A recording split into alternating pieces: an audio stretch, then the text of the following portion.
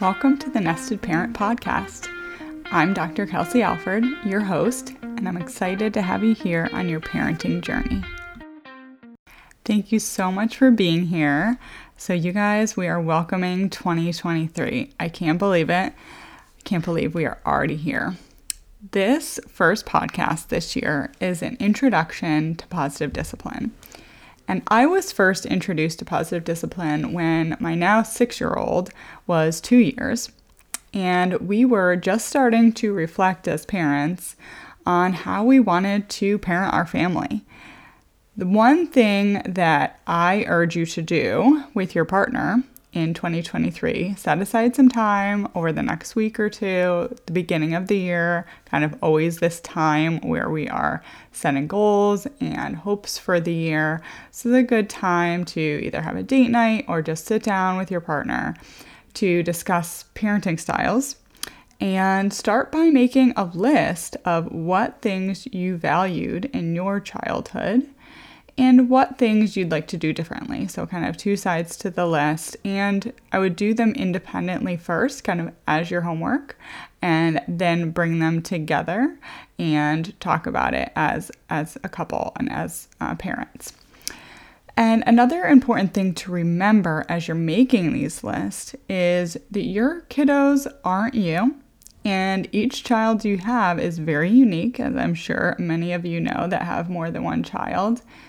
And this is why having a parenting foundation can be so incredibly helpful. So today we're going to start by discussing what is positive discipline. And that's because there are many, many different ideas that are kind of floating around, from gentle parenting to positive parenting and everything in between. And a lot of the times I think that it's assumed that we know what some of those things mean, but I most definitely did not going into parenthood. And so today we're going to chat about positive discipline. This is the area that I have been certified in through the Positive Discipline Association. And so we're going to talk about what makes up positive discipline. What are the 5 criteria for what make positive discipline a thing? So number 1 is that we always want to kind of look at the big picture, right? So we don't just want to always be parenting in the moment. We all do that, but we want to be parenting big picture. So the first criteria for positive discipline is that you are helping your child, big picture, feel a sense of connection within your family.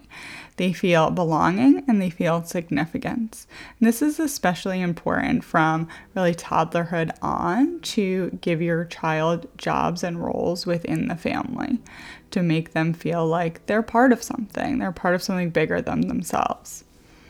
The number 2 criteria for positive discipline is to be mutually respectful and encouraging. So what does that mean? You really want to be kind and firm at the same time. So you want your child to know that what you're saying is a boundary, that you have that firm line, but you're being kind about it. You're not yelling at them about it. You're not reprimanding them. You're just being kind and firm at the same time. And in future episodes, we'll dive into a little bit more of some examples of that. Then third criteria for positive discipline is that it's effective long term. So you're considering what your child is thinking in that moment, what they're feeling, what they're learning, what they're deciding about themselves in their world, and what to do in the future when that type of thing comes up again. So again, kind of looking more effective long term versus in the moment type of punishment reward system. Number 4 is teaching those important social and life skills. So you're going to want to teach that respect, concern for others, problem solving, cooperation, and these skills to contribute again to the home and their school and all of the communities that they're a part of. And then the last thing is that you want to invite your children to discover how capable they are. So encouraging that constructive use of their personal power and their autonomy. So you want to give them choices and give them control where developmentally appropriate, so they really know that they can do it, and really encouraging them through that process. So anytime you're kind of thinking about, okay, how do I want to go about this in terms of disciplining this particular challenge that I'm having, I want you to go back and listen to these 5 criteria for positive discipline. What do we want to do? What do we want to think about long term? What are we teaching in that moment? Because all of these challenges that we're experiencing, and let me tell you, I'm experiencing them too, and we all are as parents, especially in these early years. We want them to know that that was not a good choice, but it is, each challenge that a child is going through is a learning experience. So it's a teachable moment, and we get to be there with them. We get to be there with our children as we're going through these challenges, to be able to teach them other ways of doing things, another choice of doing things. So I hope that gives you just a taste into positive discipline.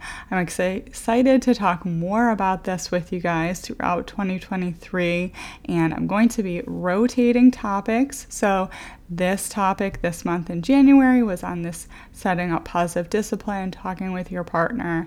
Next month, we'll be talking about a sleep topic. And since this is a smaller knit community that we're starting with in this podcast, please feel free to email me and give me some topics that you guys are curious about too. So I'm excited for a fun year ahead, and I hope you all have a great day.